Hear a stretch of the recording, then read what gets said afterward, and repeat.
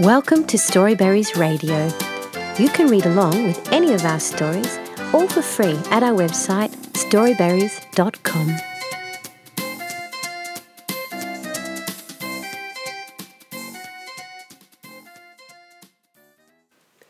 My Lord Bag of Rice by Yae Theodora Ozaki.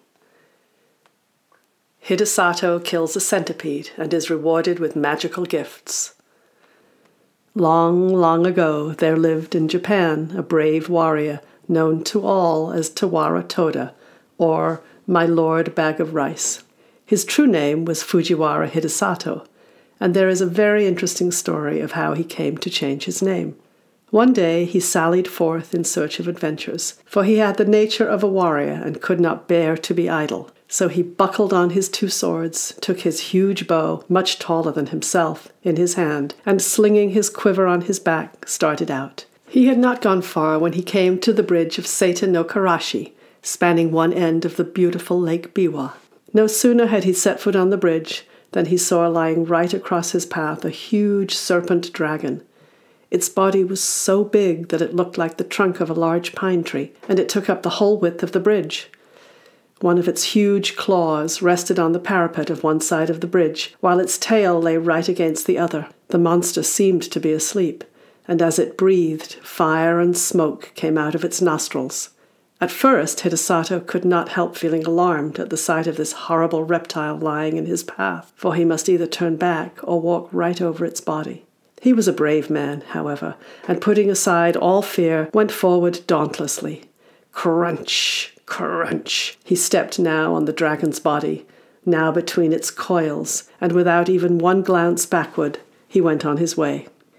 He had only gone a few steps when he heard someone calling him from behind.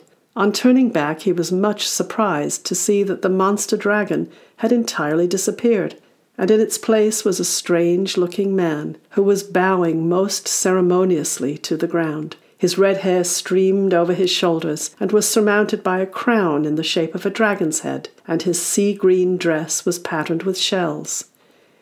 Hidesato knew at once that this was no ordinary mortal, and he wondered much at the strange occurrence. Where had the dragon gone in such a short space of time? Or had it transformed itself into this man? And what did the whole thing mean? While these thoughts passed through his mind, he had come up to the man on the bridge and now addressed him. "Was it you that called me just now?" "Yes, it was I," answered the man. "I have an earnest request to make to you. Do you think you can grant it to me?" "If it is in my power to do so, I will," answered Hidesato. "But first, tell me who you are." "I am the Dragon King of the lake, and my home is in these waters, just under this bridge." "And what is it you have to ask of me?" said Hidesato. "I want you to kill my mortal enemy, the centipede, who lives on the mountain beyond." And the Dragon King pointed to a high peak on the opposite shore of the lake. "I have lived now for many years in this lake, and I have a large family of children and grandchildren. For some time past, we have lived in terror, for a monster centipede has discovered our home, and night after night it comes and carries off one of my family. I am powerless to save them.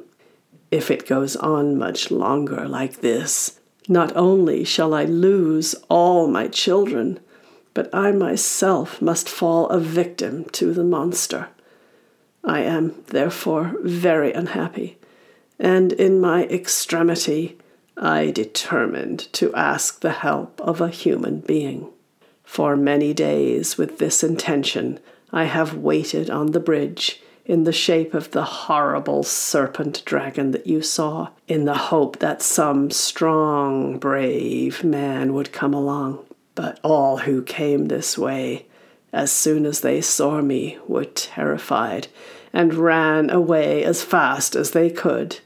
You are the first man I have found able to look at me without fear, so I knew at once that you were a man of great courage.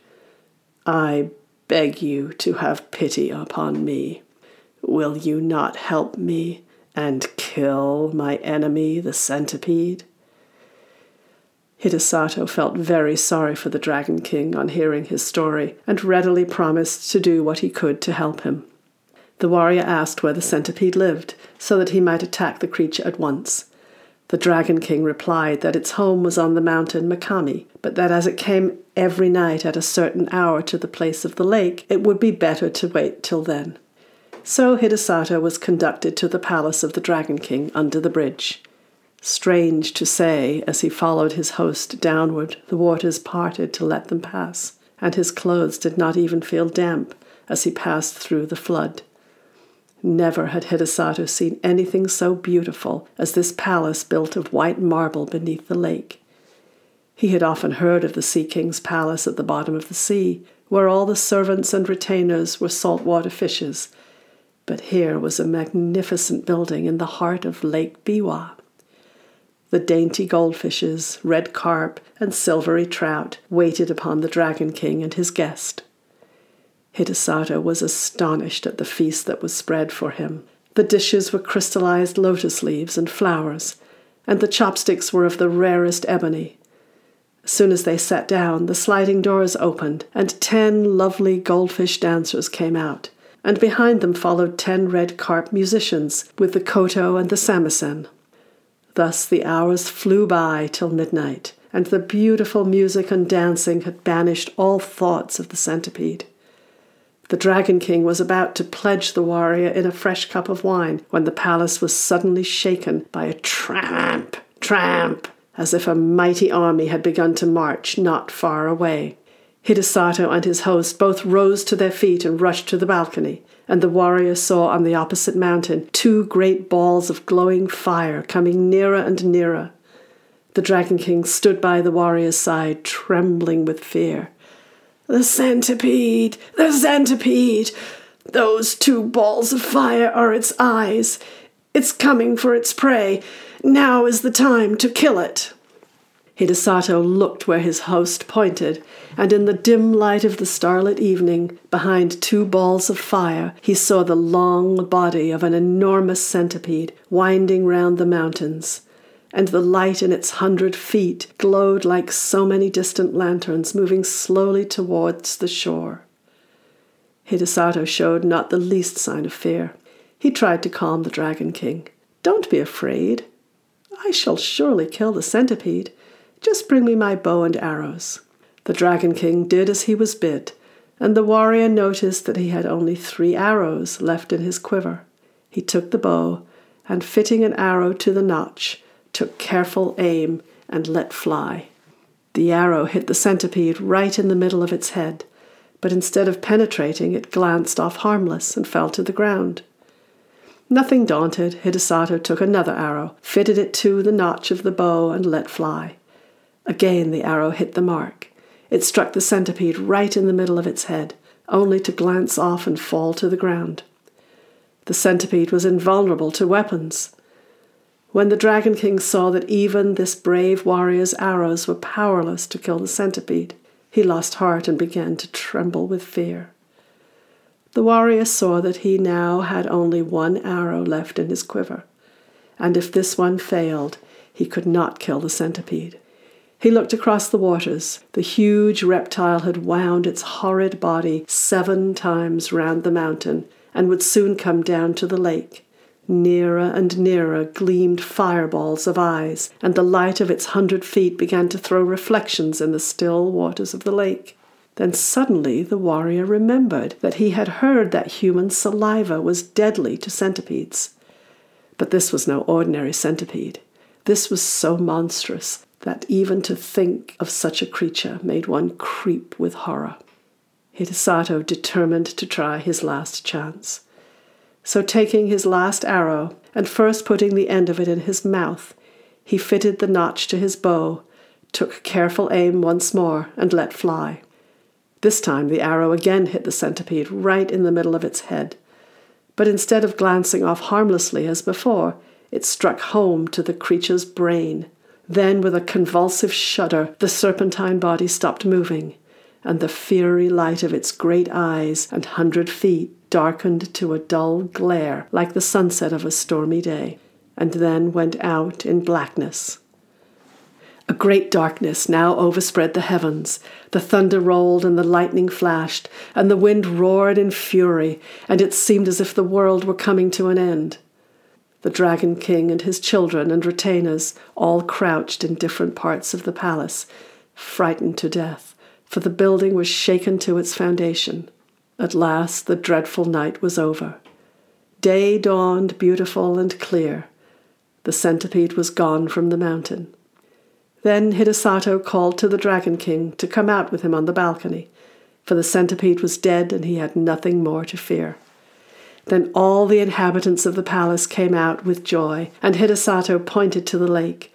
There lay the body of the dead centipede floating on the water, which was dyed red with its blood. The gratitude of the Dragon King knew no bounds. The whole family came and bowed down before the warrior, calling him their preserver and the bravest warrior in all Japan. Another feast was prepared, more sumptuous than the first. All kinds of fish, prepared in every imaginable way, raw, stewed, boiled, and roasted, served on coral trays and crystal dishes, were put before him, and the wine was the best that Hidesato had ever tasted in his life.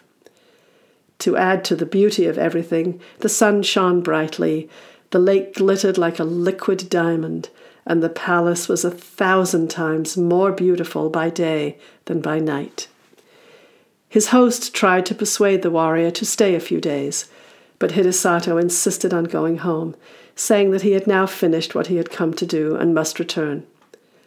The Dragon King and his family were all very sorry to have him leave so soon, but since he would go, they begged him to accept a few small presents, so they said, in token of their gratitude to him for delivering them forever from their horrible enemy, the centipede. As the warrior stood in the porch taking leave, a train of fish was suddenly transformed into a retinue of men, all wearing ceremonial robes and dragon's crowns on their heads, to show that they were servants of the great Dragon King. The presents that they carried were as follows. First, a large bronze bell. Second, a bag of rice. Third, a roll of silk.